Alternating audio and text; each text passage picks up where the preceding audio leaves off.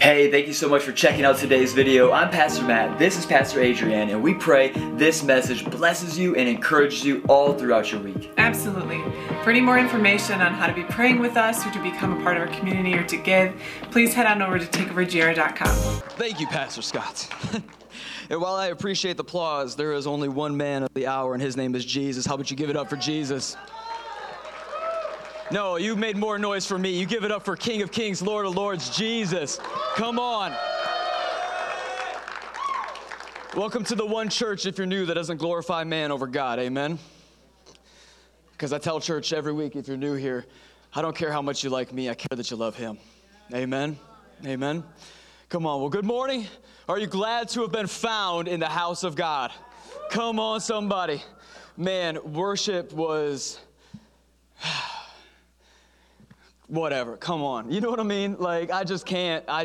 He's here. He just keeps coming here. He keeps coming here. He keeps dwelling here. He keeps resting here. And that is the whole point. If you're new with us this morning, I do see some new faces. Hi, Pastor Matt. Great to meet you. Love Jesus more than you like me. Amen. It's a home for him. It's a home for him. I am an insane person. And I believe that's because Jesus, when I met him at 16, he just radically changed my entire life. I was adopted into a family that I never knew was possible in the natural. I met a father who blew mine out the water. It wasn't a high mark to do that, by the way, but God exceeds every expectation I ever had of him. Friends, this whole thing is unto Lord Jesus. Amen.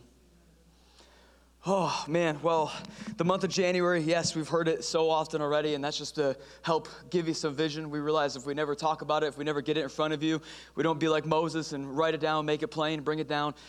You may never know what's going on. So every single Wednesday, we are having glory nights, and last Wednesday was all sorts of glory in the house. It's a worship night.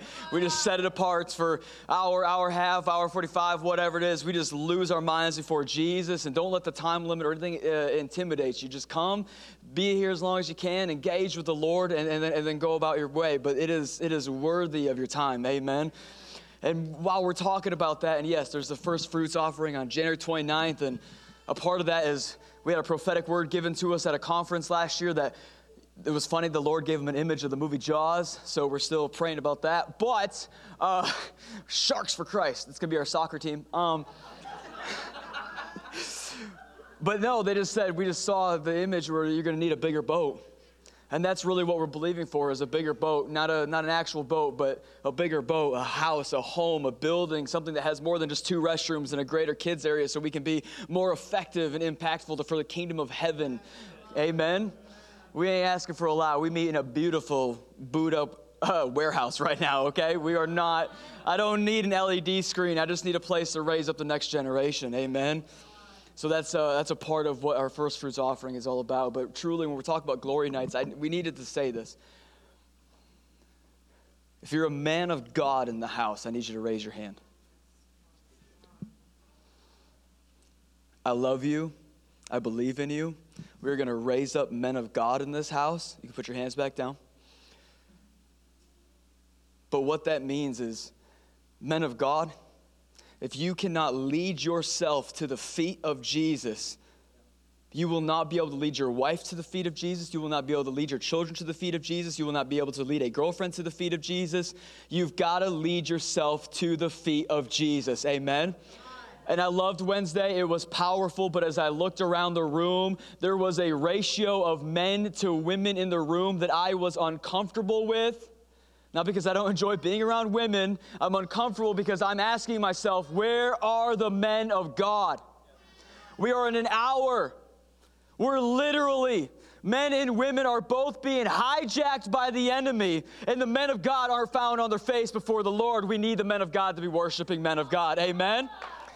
Listen to me, we cannot leave the ministry of worship. It's not just this. This is not ministry unto the Lord, okay? It is, but it isn't. Ministry unto the Lord is what we do when we worship him. We don't need a song for that. We just need to be found at his feet. We need to be singing. We need to be lifting up scripture. We need to be talking to Lord Jesus. That is actual ministry unto God. And if the men of God aren't leading the way, that I'm afraid that we're going to continue to go the way of Sodom and Gomorrah, go the way of Babylon, go the way of Rome. We're going to keep going to all of these places that the men of God aren't found being men of God. And how can you call yourself a man of God if you aren't at the feet of God? If you aren't worshiping at the throne of God? I love women of worship, and maybe that should be its own ministry unto itself, the women of worship. But that can't be all that we do here. So take it as a little bit of a spanking. Take it as a little corrective note. But take it with all the love in my heart, because it's not just for you, it's for your family. It's for generations that will come from you. Amen? All right. So men, we'll see you Wednesday at 7. Anyways. Right now, we're in a season of church. Really, it's a prophetic word for our church, for our region in the church. And listen, we don't just have a single home vision for the church. We don't just have a single house vision for the church. And I don't mean like church planting necessarily. What I mean is that while I may not be pastor over every house in this area, I am a pastor in this region. This house is in this region. It is a room in the kingdom of God. And we honor every other room. We love every other room. We bless every other room. But this room, this home, this house in the kingdom of God has been prophetically called to be the people of which God can burn upon in our region. Amen. Jesus in Luke 12, he says, I came to cast fire upon the earth. I've got a baptism that I am distressed over until it comes, being the Holy Spirit. He is looking for a people that he can burn, and that will burn for him. And we are that people, and we are answering that call, and that is what this entire season is about. And so we are in a message series that's going to go forever called Fire Upon the Earth. Amen. So who's ready for the Word of God? Who loves their B-I-B-L-E? Yes, there's still a church in the Midwest that preaches the B-I-B-L-E. It's still the book for me, and it's the book for you. Amen. All right, if you're taking notes, the title of my message this morning is The Cross and the Coal. The Cross and the Coal. The Cross and the Coal. And I'm coming out of the book of Mark this morning. If you have your Bibles, that is Mark 8, 27 through 38. If you don't have a Bible, no worries. It'll be on the Big Sky Bible behind us. And can you guys just give it up for our amazing serve crew in the booth, holding it down for us? And give it up for Miss Angie, if you will, who made the cafe abundantly fast-friendly. Come on. All right, the cross and the coal. Mark 8, 27 through 38. Here we go. And Jesus went on with his disciples to the villages of Caesarea of Philippi. You hear me? And on the way, he asked his disciples, who? Somebody say, who? Who? Who do people say that I am? And they told him, John the Baptist, and others say Elijah, and others one of the prophets. And he asked them, but who? Who do you say that I am? Of course, Peter answered him. He said, you are the Christ. You are the Christ. Church, I said he is the Christ. And he strictly charged them to tell no one about him. And he began to teach them that the Son of Man must suffer many things and be rejected by the elders and the chief priests and the scribes and be killed. And after 3 days, rise again. And he said this plainly. And Peter took him aside and he began to rebuke him. But turning and seeing his disciples, he rebuked Peter and said, get behind me, Satan. For you are not setting your mind on the things of God, but on the things of man. And the calling to the crowd, him and his disciples, he said to them, if anyone would come after me, let them deny himself, take up his cross, and follow me. For whoever would save his life will lose it, but whoever loses his life for my sake and the Gospels will save it. For what does it profit a man to gain the whole world but forfeit his soul? For what can a man give in return for his soul? For whoever is ashamed of me and of my words in this adulterous and sinful generation, of him will the Son of Man also be ashamed when he comes in the glory of his Father with the holy angels. We're going to pray and we're going to break that down. Sound good? Fantastic. Father God, we just thank you. We thank you for this morning, God. We thank you for the Vandercotes and all of their sowing, God. And we pray just amazing harvest in this next season, God, that we just see such a reaping in their lives, God, reaping in love in their marriage, reaping of love with their boys and their family, God. I just thank you, Lord, that this is just a transition to a next season, God, and you are still the Lord of that season, and there's still territory to take. There are still devils to kick. There are still disciples to make. Father, we just thank them. And God, right now, Lord, I just ask that you would just begin a work in this room, Lord. That you would begin to raise up the next generation of our kids' ministry, Lord, to lead the next generation, Lord, to really just baptize them in the Holy Spirit, to see them raised up in Scripture, God, planted in the Word, but ran by the Spirit, Lord. And Father, right now, for every person in this room under the sound of my voice, God, I just ask, Holy Spirit, begin a work. Begin such a work, God, that we are burning for you, God. That this morning, Lord, if we came in lukewarm, God, we would be boiling over, God. If we came cold and dry, God, we would come in just running after you, Lord. That this morning, that song that we sang, your spirit, Lord, your water-like spirit to our soul, Lord. That the woman at the well, same situation, Lord. That we would just have such a revelation of who you are as the Christ, Lord. That we couldn't stay dry, that we couldn't stay cold, that we would be burning and running over for you. So Holy Spirit, we just get out of the way. And we say, Holy Spirit, come, have your way. Do a great work in us. We love you, we love you, we love you. In Jesus' mighty and precious and most holy name, a church said, Amen.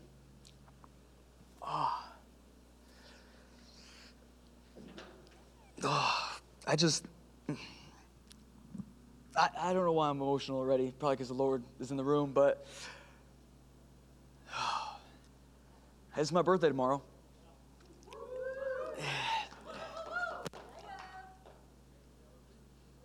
Save the applause for when I die and I died faithfully with Jesus, okay?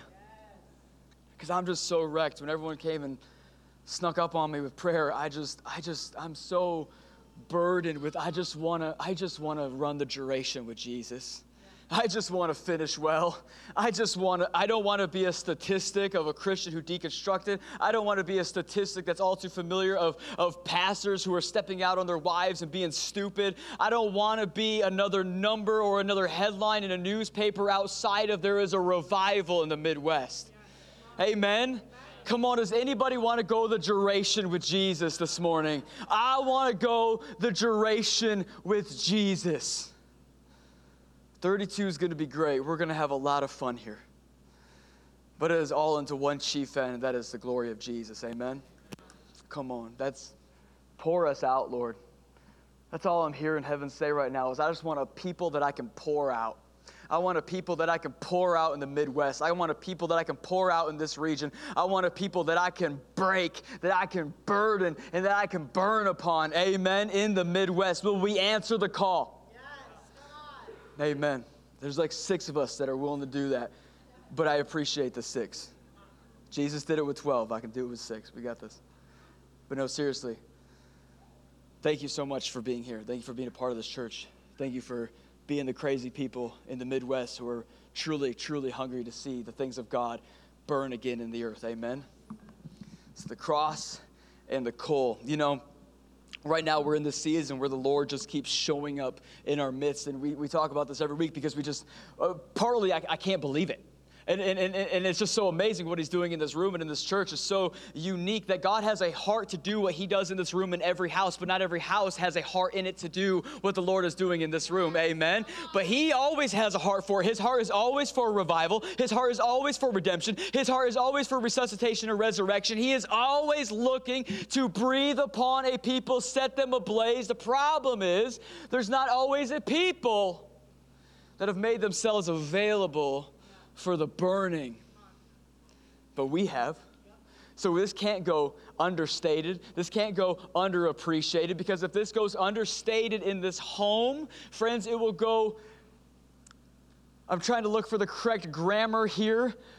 It will go under revelatory in us. Make it work. You know what I mean? It'll go under revealed in us. If we understate this, we will not grasp the full weight and gravity of the revelation of Jesus Christ that is being birthed in this room. That's being birthed in this church. What he is doing in our midst, guys, if we just decide not to celebrate, if we decide not to talk about it, if we just become benign to the fact that, man, we got great worship, we have mediocre preaching, but the Lord keeps showing up. If we just become benign to this, friends, do we really think Jesus is going to keep falling in the room the way he is? Do we think he's going to keep dwelling in the room the way he is? Do we think he's going to continue to find this home that he can rest in, or is he only going to have weekend visitations? Who do you want to be? What kind of church do you want to be? Do we want to be Jesus' number one desire in the earth? Fire upon it. Do we want to be the burning ones? Do we want to be burnable people? Or do we just want to join in the clanging of cymbals of the religious? Do we just want to be people who gather around the name of Jesus, but we don't have any fruit of Jesus? Do we want to gather around the Word of God, but not leave on fire by the Word of God? I'm not preaching to anybody this morning. Like right now, we are a people set apart in the earth because we don't need a New Year's resolution to get God's best. We don't need the calendar to flip over to get God's best. Amen? No. His mercies are new every morning for us. That means the burning can be renewed every morning on us. Amen? And that means that 2023 is just another opportunity to wake up and run the race that God has set before us faithfully. Okay? Mediocre Christianity isn't going to take us where the Lord is at. Amen? Come on. Mediocre Christianity is not going to take us to where Jesus is at. Cultural Christianity cannot carry us where he dwells. The places that he is sitting and that he is resting and that miracles are following. Finally, again, the miracles in America are following the saints. It's happening here. But cultural Christianity, $20 on a Sunday, 5-part series on how to have a great business, it isn't going to take us where Jesus is heading. Because he's looking for a bride that's fit for a king. He is dressing up a bride that will be blameless, that she will be blemishless, that she will be beautiful, dressed in white, amen, ready with her oil for her bridegroom to return. Who do you want to be?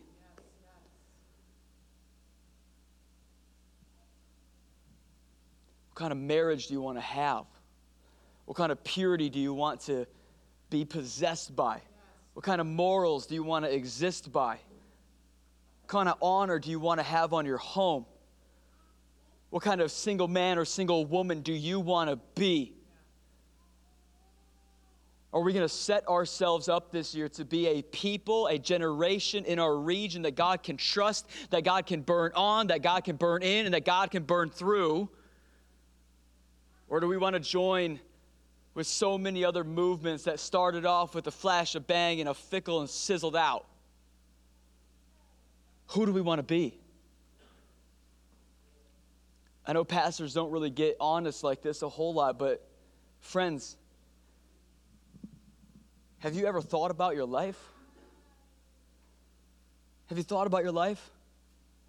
Have you thought about your job? Have you thought about how much you're paid? Have you thought about how many hours that pay gets you? Have you thought about what you are actually giving your life for? You have one go-round on this earth that God has entrusted you with it. And know what I've done? I've given it to build his bride, to save the lost, to make him a place in the earth where he can dwell. And I got to tell you, round the corner, it's worth it. It's worth it. It's worth the heartaches. It's worth the bruises. It's worth the bent and broken relationships. It's worth the gossip. It's worth the glory. It's worth everything that he does because he is finding himself here. And so truly, while we're in a series talk about fire upon the earth, we need to get this in perspective. We need to look at this and we need to get real and honest with Jesus, and we need to ask him, burn on us. burn on us. Because you've got one life. You've only got so many hours, so many breaths, so many opportunities, so many things. And it's silly. We start hearing things like this and we start thinking of all the places we haven't gone, all the things we haven't seen.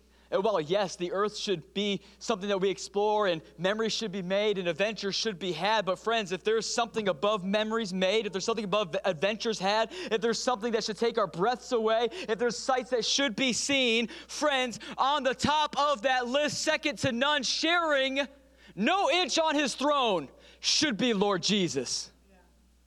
Yeah. Amen? I say all of that because there is an actual opportunity here. There's an actual opportunity here to answer Jesus' desire. How often do humans get to meet a desire of God's? Think about it. Completely holy, set apart, perfect, has no need for anything because he is secure unto himself. But he has a desire to dwell in the earth, to burn upon the earth, to have a bride in the earth, to return for that bride who is blameless, who is precious in his sight, who has been made white as snow, redeemed, and is walking out her beautiful calling in the earth. You and I, we can do that. We can do that. But you know what it's going to take? It's going to take actually submitting our lives, this one go around, submitting our lives to the Word of God and the Spirit of God. Amen? See, I love this portion of Scripture. I do. I love the whole Bible because I'm a Christian, first and foremost, right? There's not a part that I dislike. There's not a part that, might dislike some things in me that I got to continue to submit to him. But I love my Bible, amen? Because we're Christians. Someone shouting me out back there. They love their Bible too. Come on. Little Tykes should bring out a kid's Bible. Bring those back. One person knows what that car is. One person remembers. Anyways. It's a little red and yellow mustard car that you push around. Anyways. So here's Jesus. Jesus in this moment, he is with his disciples and they are walking through the streets of Philippi. Now, which is interesting, right? Because actually here is really kind of the beginning remnant, the beginning fire of what would become the church of Philippi, which would often receive letters from whom? The Apostle Paul, which then we have the book of what? Philippians. Okay, so you know the book of Philippians? Here's the inception. It's Jesus and his ministry with his boys. They are walking through the streets of Philippi doing ministry, casting out demons, lifting the heads of the weary, setting people free from oppression, healing them. All sorts of crazy stuff is happening because why? Crazy things happen when Jesus is in the room. Always. Always. And what happens in this moment is Jesus, he's with his disciples, and he's getting ready to ask them a question, but this question is off the backside of the fact that they are walking through the city after doing ministry, and word is getting around about Jesus. In fact, the word is spreading like wildfire about Jesus. And we need to pause right there because context is king. And friends, let me tell you this. If the word about Jesus is not spreading like wildfire, then the bride is not burning for Lord Jesus. Hear me today. I don't care how much we sing, Set Me on Fire. I don't care how many services we have about fire upon the earth. I don't care how much I scream into a microphone, how much I try to rally you up, how much we try to do this thing and ignite something. If the bride refuses to burn, the good news doesn't spread like wildfire. But it should. Because everywhere Jesus went, every town he visited, every ministry moment he had, what happened? Crowds grew. Even in the book of Acts when the Holy Spirit fell, and what? Tongues of fire. He added to their numbers daily. Why? Because the news about who Jesus is spreads like wildfire. And if it's not spreading like wildfire, maybe we don't have the tongues of fire we claim to. It's a problem. This is a big problem. We have to be completely abandoned to this. The disciples were, and guess what the Lord did? Everything in their midst. He held nothing back. He reserved nothing unto himself. He was like, you want all of me? I want all of you. Here's all of me. And he showed up and he showed out and he showed off every single time that Jesus was in the midst of people. Every time. This is who Jesus is. This is how his word should be spread. This is how he should be talked about. But the thing about a people on fire, the thing about the word of God spreading like wildfire, is that Jesus has got to burn within you if he's ever going to burn through you. Hear me today. They're making their way through the streets of Philippi, and I love this moment because Jesus, you ever been in prayer and God asks you a question? Why asking? You already know. It's because he wants to co-labor. It's a great co-mission. Everything we do with him is to bring us into, be a part of what he is doing. The very fact that a bridegroom is looking for a bride is a clear invitation. You and I, we don't get to ride the bench in this thing. But in fact, we get invited into the craziest thing of all time. The greatest drama ever played out. This is the amazing story that God is writing, and he chooses to use you and I in his narrative. Are you kidding me? It's the best news ever. This is the best invitation I've ever received. And so Jesus, he's talking to his disciples, and he pauses and he goes, we're in Philippi. We're walking through the streets, we're healing people, casting out demons, doing all the things. Who do they say that I am? Who do they say that I am? And you see, we got to pause right there because you see what Jesus didn't say is just as important as what Jesus did say. He's God, he mixed no words. He's God, he held his tongue. He's God, he let his tongue fly. When Jesus speaks, he's God. There's a reason he chose to say it how he said it. Who do they say that I am? Notice he didn't say, who do they think I am? See, Jesus isn't really interested in our thoughts on Jesus. He's not. Jesus doesn't give a rip about our thoughts on him. He wants to know who we say he is. Why? Because out of the heart, the mouth shall flow. Those are his own words. Jesus doesn't care about the thoughts they have on him. He wants to know who they know him to be here. How many of us, we have so many thoughts all the time, don't we? We have so many thoughts running through our heads, and guess what we don't do with most of them? Birth them. We don't give any license to them. We don't give any lenience to them. We have so many thoughts in our heads about ourselves, about our spouse, about our God, about our kids, about whatever, and guess what we don't do? We don't speak them. Why? Because we burn everything down with them and not in a good way. So Jesus, he doesn't care what the word on the street as far as thought goes. Jesus is actually asking a deeper question here, and we never stop to investigate this. We never stop to think about this. We never stop to go, no. They can think I'm weird. They can think this is extreme. They can think this is crazy. They can think I'm a heretic. They can think I'm a religious fanatic. They can think I'm going against Jewish law. They can think whatever they want to think. Who do they know me to be? What are they saying? What is in their hearts about me? Friends, what is in the hearts of the people in our region speaks to the amount of work yet to be done. Am I preaching to anybody this morning? Hear me today. Are we going to live this year on mission? Are we going to live this year on co-mission? Are we going to live this year burning for Christ? Then we have got to get Christ in some hearts. Because we live in a great place. You can throw a stone right now and you will hit a church. I guarantee it. However, while there are many Christians who have a lot of thoughts on Jesus, there are few Christians that actually know Jesus. Am I preaching to anybody this morning? Are you someone that has a lot of thoughts on Jesus? Or are you someone that actually knows Jesus? It's out of your heart that the mouth shall speak.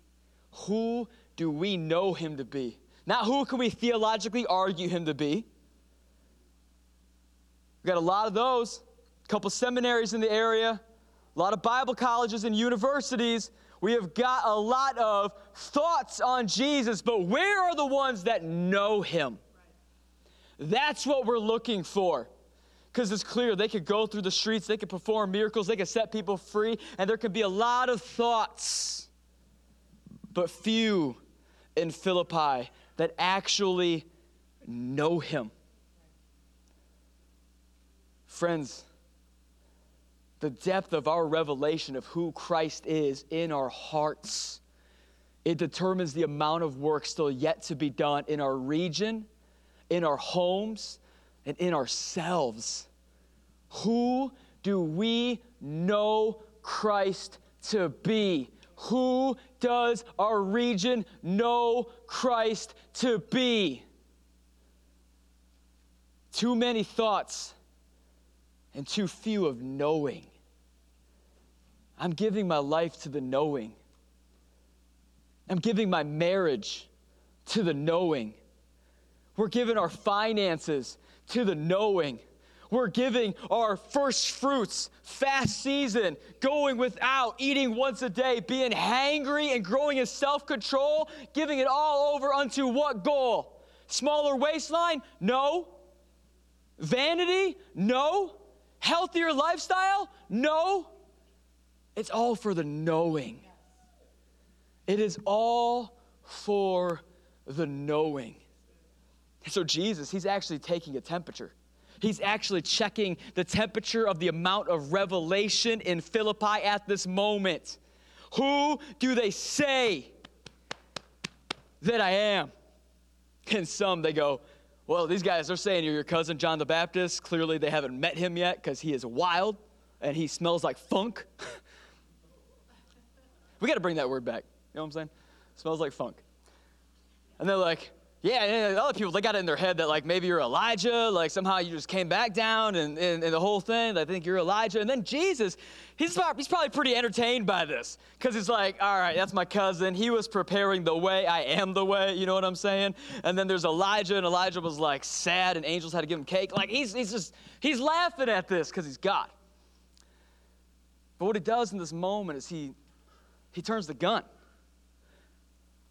He takes the focal point off the crowd, off the people, off the ministry, off the work. And he puts it on the saints. He puts it on his disciples. He puts it on his chosen few. And he goes, who? Who do you say that I am? See, friends, the ministry of Takeover Church, the ministry of your life, the ministry of your marriage, of your single season, your ministry in this earth, it's not going to amount to a whole lot if your depth of revelation of Jesus matches the depth of the people you're trying to reach. Are you hearing me? Yeah. Who's offended? Someone great in church made me a custom notebook that says who's offended on the back of it because she knows I say it so much. Hilarious. I feel so seen. Friends, who do you say that I am? See, this isn't the 3 years mark yet. This isn't where he's about to go. Jesus has actually only been with his disciples for like 1.5 years, it's almost 2 years at this point. But how many of you know, like, at least this is how it should go, 2 years with Jesus.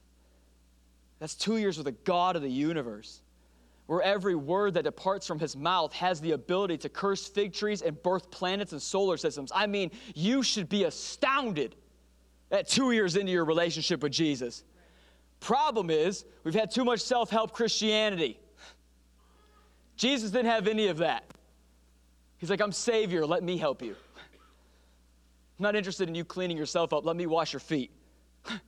That's who he is, right? That's what he does. I don't need self-help Christianity, I want Savior redemption Christianity. Don't tell me about me. I don't need to know how I work better, I need to know how he works better. Amen? I don't need a deeper revelation of myself. I need a deeper revelation of Jesus. I don't need a deeper revelation of the human condition. I need a deeper revelation of who he is and what he is doing in the earth. Let me take on his blood and get rid of mine. Put me on an IV to heaven. Maybe we'll remix Roots Above and Branches Below for us sometime. Fun series. You should go back and listen to it. It's crazy. There was 15 people in a basement preaching about roots running up to heaven because we've always been crazy. And we just always believe the Bible. But that's what he's doing. He turns it on his disciples. And what I find interesting here is that it's Peter that answers. But you know what? Peter, who always shouts his mouth off, and in a moment he's going to step in it big time in just a moment. And it's funny to watch because I do it all the time.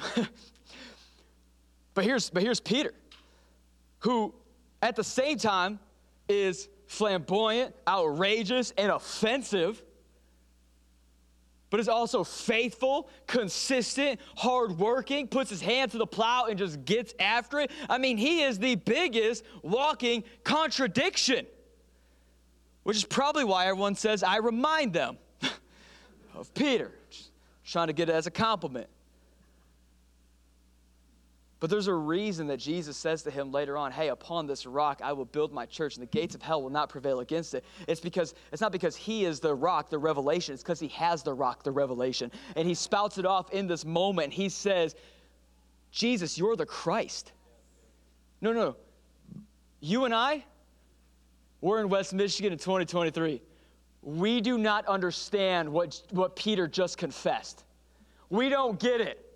We don't get it because we're not as close to it. 5,000 years of human history, this was 2,000 years ago of them, 3,000 up until that point. And for 3,000 years, Jewish boys and Jewish girls were raised in the temple being told about a Christ, a Messiah that would come and save everything.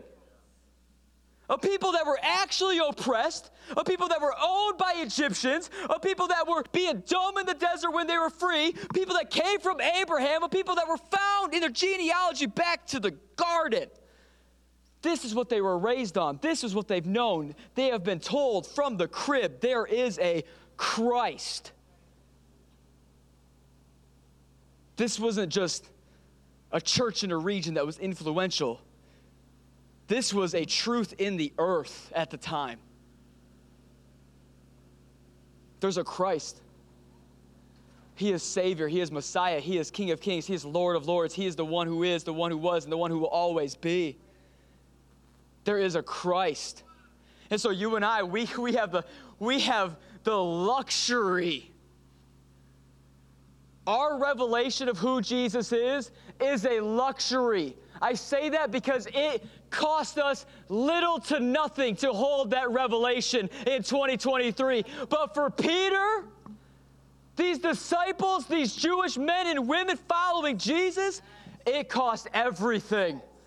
It cost everything to make the confession, to have the deep revelation in their heart. He's the Christ. We have the luxury. It was a necessity. It was a broken. It was a burden. It was a burning. It was burning in them and burning through them and burning upon them. That Jesus, no doubt, is the Christ. See, we have the ignorance in 2023 of Christ being his last name. Mary's last name wasn't Christ, and neither was Joseph's. Christ is a title. Christ is a title. Christ is a mantle. Christ is his birthright. Christ is his crown. Christ is his throne. Christ is his position. Christ is who he is. And so for these boys, these men, these women, these disciples, it cost them everything to hold this revelation, while it cost you and I almost nothing in America in 2023. That's why I call it the cross and the coal, because we'll get to the cross in a moment. But friends, if Christianity hasn't cost you anything yet, you're not taking Jesus up on everything he's paid for. Who do you say that I am? You're the Christ. Without hesitation. the Christ. Friends, today I think that we are just in deep need. The church is in deep need. We are underwater, holding our heads up, treading in this religious, traditional thing that we have made called seeker Christianity for the last 30 years. But I am telling you, there is a time when the remnant bride will be blameless, beautiful, and white, dazzling in her dress. And there might be few of them, but she will be pure, and she will have the deep revelation that cost her everything to know that he's the Christ. Peter doesn't just think he's the Christ. Peter doesn't just have thoughts that, well, maybe he could be. You're such and such. Well, maybe. No, Peter understands what this would cost him to say it. Peter understands what it means to confess this. Peter knows what it means to have a revelation that he is standing next to, being fed by, his feet are being washed by, he is doing life with and sleeping next to the Christ. I pray that we get this revelation because, friends, the cost will come. The bill will come due. The toll will be paid. And guess what?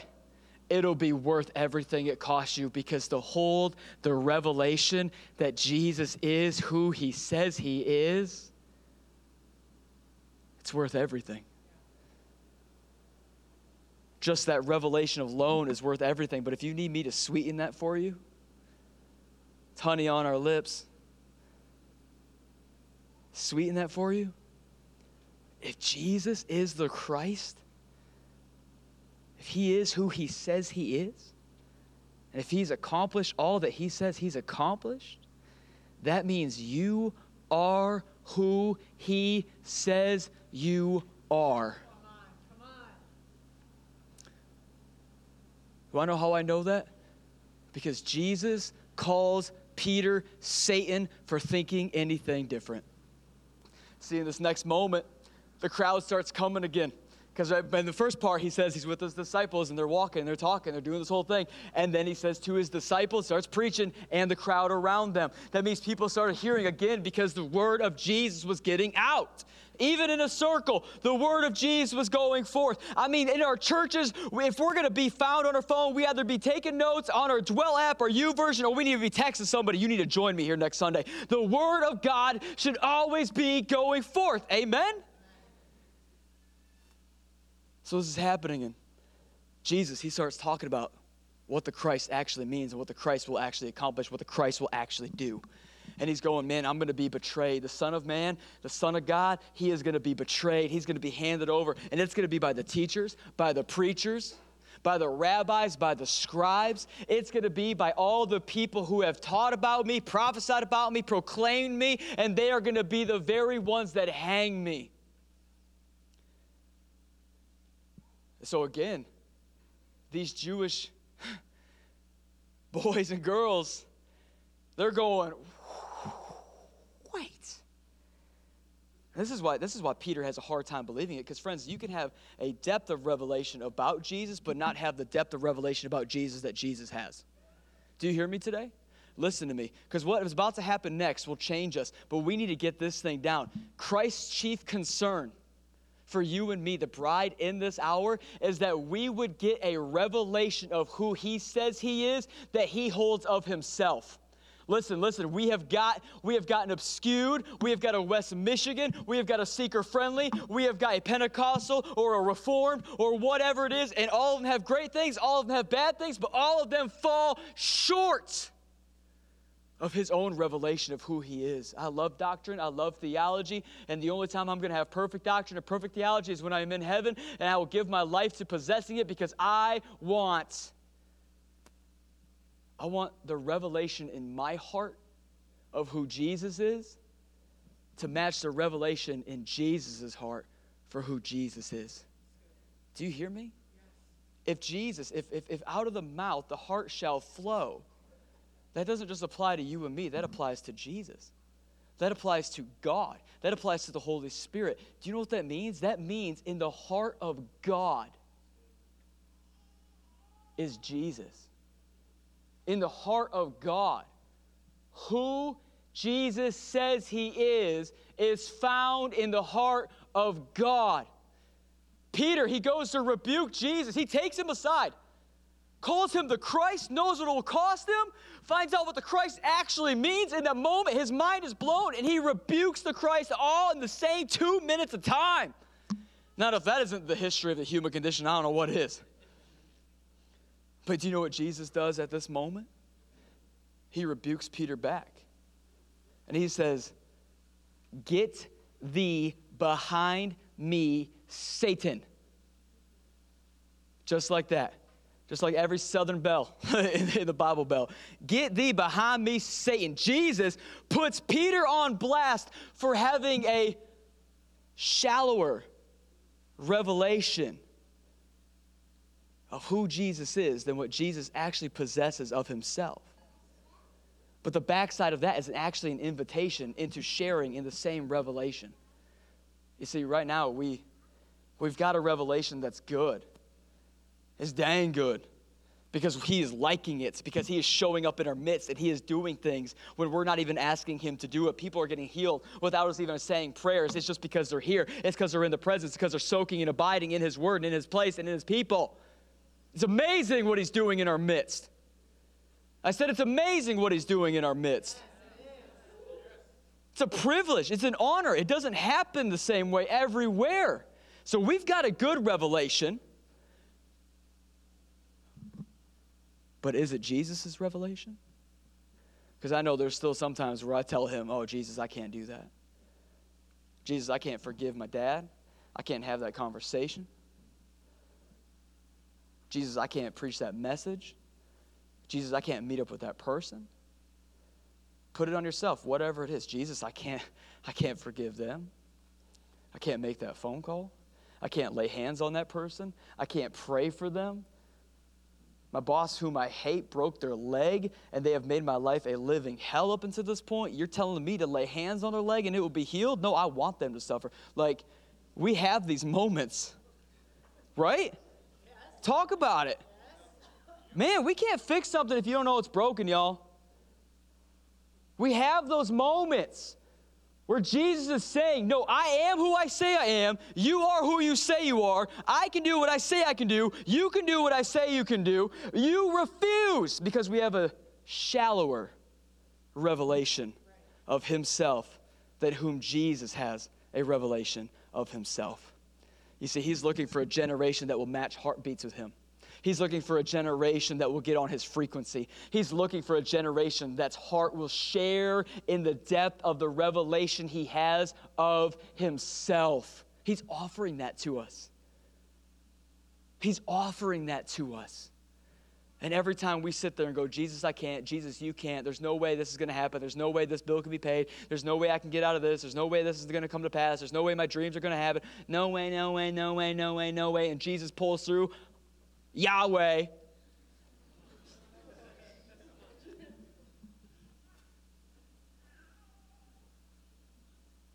The reason Jesus calls Peter Satan in that moment is because when our depth of revelation of who he is doesn't match his depth of revelation of who he is, we bear an image that looks closer to Satan than we do Jesus.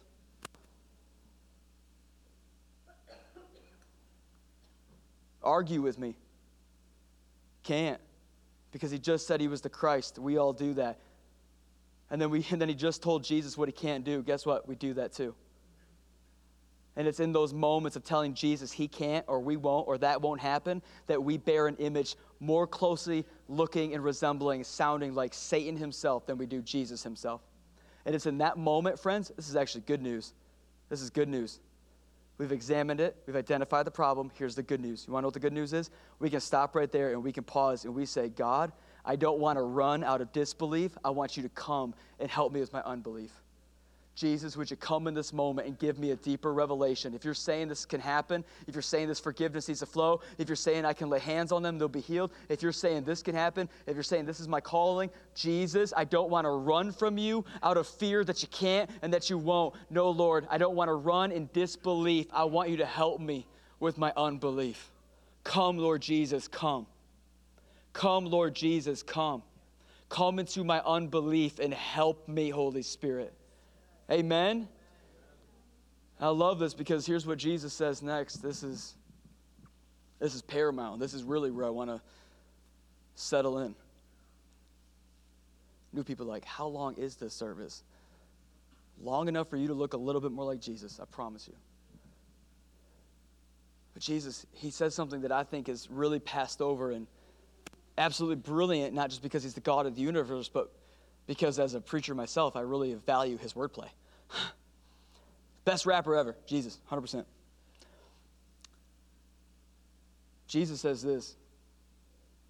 He says next, he says, if anyone should come after me, let him deny himself, pick up his cross, and follow me. Hear that. Hear that. If anyone should come after me, let him then deny himself, pick up his cross, and follow me. You see, how we hear that is we don't hear that how Jesus said. One more time for good measure, because we don't get it. If anyone should come after me, let them then deny themselves, pick up their cross, and follow me. What we think Jesus just said was, if anyone wants to follow me, deny themselves, pick up their cross, and follow me. But that's not what Jesus said. The beginning is not the ending is not the beginning. In fact, what is actually happening here is the ending is the beginning, and the beginning is the ending. You follow my math? Listen, the beginning of that sentence, I know I said the same thing. It was meant to be a joke. Thanks, guys. Appreciate it. Pity laughs. It's my birthday. The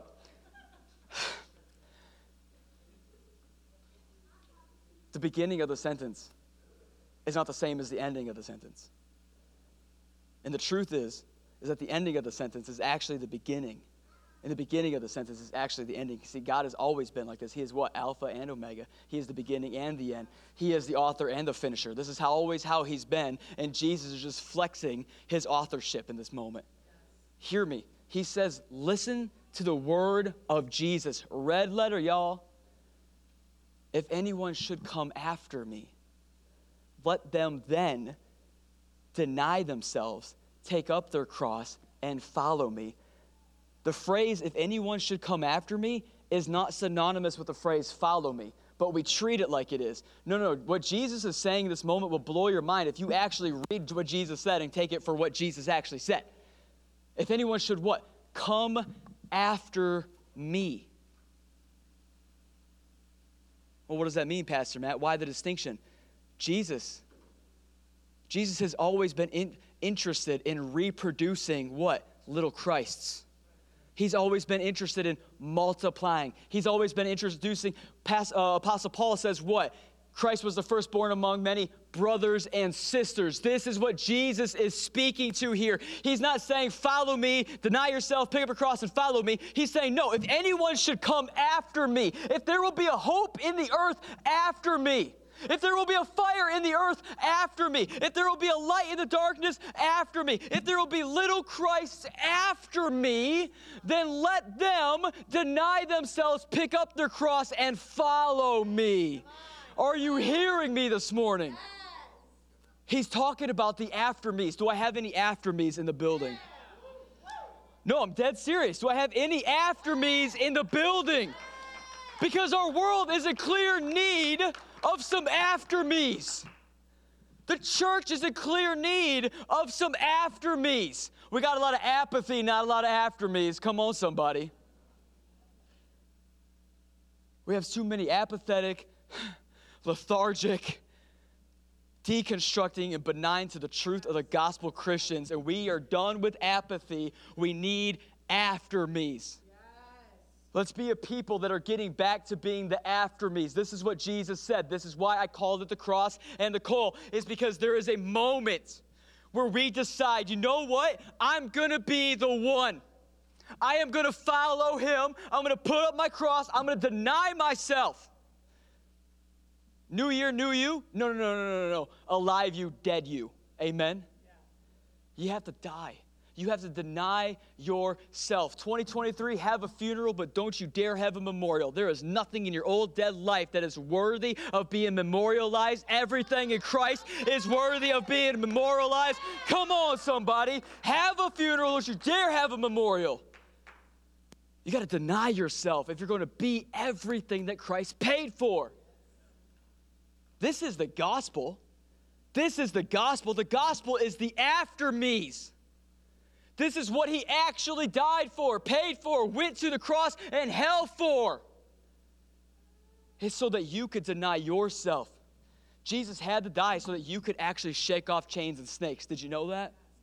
He actually had to die so that you had a fragrance, a little bit of filaments of fire on the inside of you to be able to shake chains loose and be all that God's called you to be. He had to die for that. For that small flicker filament of fire on the inside of you. He had to be killed for that. And yet we live Christian lives just scratching the surface of the promise of God.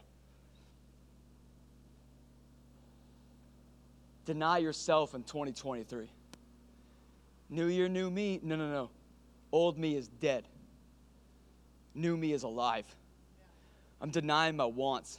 I'm denying my desires. I'm denying my dreams. Friends, there is a dream for your life that God dreamed up for you in his heart, but it comes with a cross on your back. It comes with a cross on your back. We don't like hearing that language. We probably are offended. But God's dream for you is bigger and better and badder for the gates of hell than your dream for you, than for your marriage, than for your purity, than for your singleness, than for your integrity, than for our region, and then for our country. But it comes lock, stock with 2 pieces of wood slapped on your back. Friends, you will never see, you will never enter into and live the dream that God has for you. He dreamed you up in heaven. You're not here on accident. Circumstances that brought you into the world may not be awesome circumstances. Things may have happened in the home that you were raised in, mine too. Terrible things may have happened in your inception, but God has always had you in his mind, and his dream for you blows everything you've gone through out the water. There's beauty for ashes and there's joy for your pain, and it eclipses it all. But friends, it comes with a cross on your back. But Jesus says, this is the only way you can live the after me life. The only way you can live the after me. If there's going to be a bride in the earth to point to a relationship with God in heaven, let her deny herself, pick up her cross, and follow. Yeah. That's good. Are you hearing me? Are you getting the revelation of the after me? This leads me to the coal.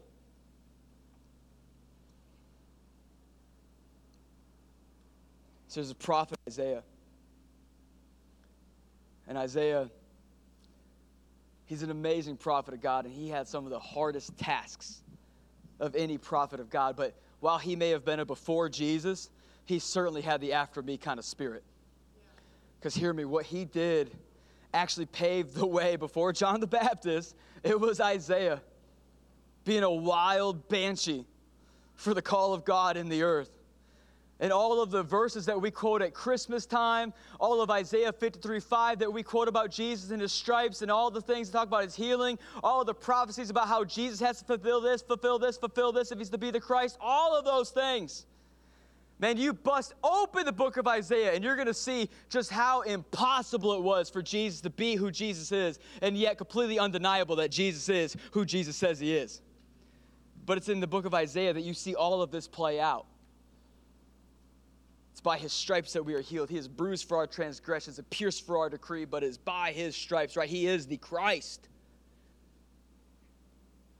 But in Isaiah 6 through 8, there's an amazing thing happening. If you've ever spent any time in cultural Christianity or at a Christian bookstore or at a seeker-friendly church or Christian daycare, you probably see this on a lot of bumper stickers. But it's Isaiah 6:8, and he says, "Here I am, Lord, send me." But I want to read the verse just briefly right here. Are you ready? You love your Bible? You got more room for the Bible? Here we go. Isaiah 6 through 8. And then one of the seraphim flew to me, with a burning coal he had taken from the altar of God in heaven. Hear me. With a pair of tongs, he touched my lips with it and said, "See, this coal has touched your lips. Now your guilt is removed and your sins are forgiven." This is Isaiah talking. Then I heard the Lord asking, "Whom should I send as a messenger to this people? Who will go before us?" See, God is talking about who will go before, and Jesus is talking about who will come after. Hear me. This is for us, the cross and the coal. Because Isaiah answers God back, who will go before us? He goes, "Here I am, Lord, send me." Now, most Christians, we stop reading that chapter right there because it's awesome. We get the warm fuzzies. We're like, "Here I am, Lord, send me." And we write like great Christian hit songs on it that are perfectly timed to fit on their Christian radio between soccer practices. Like we killed that verse, don't we? We make that thing awesome. We got it on bumper stickers and t-shirts everywhere. "Here I am, Lord, send me." Problem is, we stop reading right there because if we actually understood the depth of this verse, we would understand that a lot more of us would shut our mouths and we would quit saying, "Here I am, Lord, send me," because we would actually be trembling for what comes next unless we were burned by the coal. See, Isaiah in this moment, he has a moment of burning with the Lord. He's the before me, we are the after me's. But it is all the same call to have a cross and the coal. You see, the coal, it comes and it touches his lips. The angel puts it on his lips and it burns him. And it burns him to the point that he gets a taste for the hot. He gets a taste for the burning. He gets a taste for the coal. And he is actually able to utter the words, "Here I am, Lord, send me." But where Isaiah was being sent looks a whole heck of a lot different than where God sends you and me. We're sent to Western Michigan. We got lakes, we got breweries, we got coffee shops. Sure, we got to contend with some silly people and a bunch of pagans and heathens, for sure. But otherwise, we got it pretty cush. Because Isaiah, directly following this, God goes, "Great, glad I have you. You're going to Israel." Awesome for a Jewish guy. Love Israel. And God goes, "No, I burned you. If I've burned you, you get an assignment worthy of the burning. You get an assignment. If you get a coal from God, you get an assignment worthy of a call from God.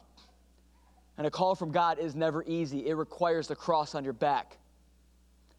Because Isaiah has to go to Israel and say, "I'm here to bind up every ear. I'm here to deafen every ear. I'm here to blot out every eye. I'm here to blind every person. I am here to cut you off from seeing the Lord, from hearing the Lord. I am here so that this ground can be swallowed up by the glory of God, so much so that only a stump will exist and remain in Israel." And God says, "This stump will be a holy seed." Can you imagine? Your call is going to God's chosen people and saying, "This is done." You don't get to disparage him anymore. You don't get to live unworthy lives anymore. No. Your ears are now going to be deaf. Your eyes are now going to be shut. Your land is going to be shriveled up and dry, and there is only going to be one stump in Israel that will be a holy seed for what God will do when he returns. See, we stop reading it, "Here I am, send me." But you got to understand, there is a cost to the coal and there is a cost to the cross. But I guarantee Isaiah being touched by the seraphim, that was the highlight of his life. He got to then go and prophesy to Israel and the world of whom Jesus is. He was entrusted with the secrets of the throne room, all because he was willing to be burned by the coal and wear his cross. Worship team, you can make your way.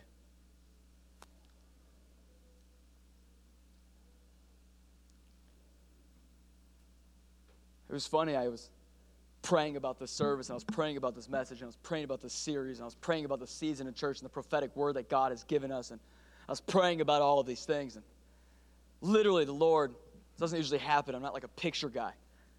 The Lord literally gave me a picture of a t-shirt. Silly, I don't know if we'll actually make it. But it was a black cross here and a black burning coal smoldering over here. And it was just the cross and the coal. And I knew when he said that, I knew where we were going in Scripture. I knew what it was about, and I knew why he was saying it. And I understood in that moment what he was hoping to accomplish. Because right now there is a deep need, there is a thirst, it is dry, it has been quenched, and right now there is a bride that not only has a back that has been crossless for far too long, but she's not been touched by the coals of the altar of God in some time. So just a moment, like we do every service, we're going to finish up with a moment of worship. Last Sunday was Anointing Sunday. And maybe it's just a Pentecostal in me, or maybe it's just the urgency of the hour, but I can't not have a service end without some sort of altar call moment where we open this up and we just say, if you need to put a cross on your back again, if you're going to live the after me kind of life, if you are going to be God's dream for you, then come find yourself at the altar and you deny yourself, you pick up your cross and you follow him. I also believe that right now we are in deep need of prophets.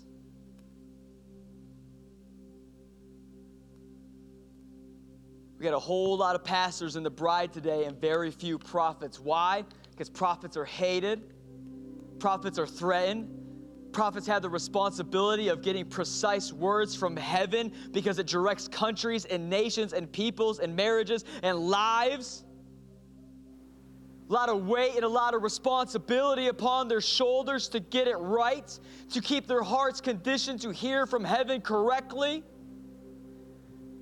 And generally it doesn't come with a 1099 or a paycheck attached to it. In fact, rarely are you talked about in the church and barely are you honored. We spend a lot of times making jokes off your back and at your expense. But I believe now is a time for prophets to rise up in our region. Prophets can't only be found in Dallas. Prophets can't only be found in the Bible Belt. Prophets have to be found in the house of God again. And so I need the people. We need the people. The region needs the people whose lips have been touched by the coals of the altar. So I say to you, if you want to grow in the gifts of wisdom, the words of knowledge, begin to prophesy, hear from heaven, be committed to this, to getting it right and being held accountable to God and man. I'm not saying you got to be John the Baptist in a loincloth eating locusts. But I'm saying you will live a life that is on display with a cross on your back that will cost you everything. If that's you, then I also want to open up the altar to you. And we're not going to come, we're not going to pray over you. We're not going to have like this in-depth moment. What I believe the Lord is doing right now, if that's you, cross on your back or coal to your lips, if that's you, this is between you and Jesus. It's not between you and a pastor. It's not between you and a church leader. This is between you and the creator of the universe. So would you stand? We're going to worship. The altar is open. We love you. But if you want the cross on your back and the coal on your lips, this is your moment. And for the rest of us, let us just end today in worship of Lord Jesus. Father God, I thank you right now. I thank you, God, as we are closing out this moment with you, Lord, that right now, Lord, you are preparing, you are stirring in the hearts. There are people right now who are thinking, could that be me? Yes, it's you. Could I really live a dream worthy of God dying on the cross? Yes, you can. Do I really have the value that he's been screaming about for an hour and 7 minutes? Yes, I do. Could I really hear from heaven? Yes, you can. Can I really live this entire life for Jesus, set apart unto him? Yes, you can. If that's you, don't wait for me. Just start coming down. This is between you and God. There are Christians with crosses on their backs being tugged in their hearts right now. There are Christians right now whose lips are beginning to feel the sensation of warmth on them again. There are tongues that are beginning to begin moving inside of cheeks that are getting a taste for the flame. There are people in this room right now that activation is happening on the inside of you as you are being drawn to the altar. You are being drawn to the altar. If you feel like you're going to look like a fool, I ask you today, whose fool will you be? Will you be a fool for yourself in your own dignity, or will you be a fool for Christ for all of eternity? Whose fool will you be? Come to the altar. Jesus, take over this moment. Holy Spirit, take over this moment. Take over this very room. Take over our thoughts. Take over our lips. Take over this moment, God. We give it to you wholeheartedly, abandoning all that we are to you in this moment of worship, God. We lay down and we say, come, Lord Jesus, come. In Christ's mighty name, worship team, sing and let us worship the Lord. Amen.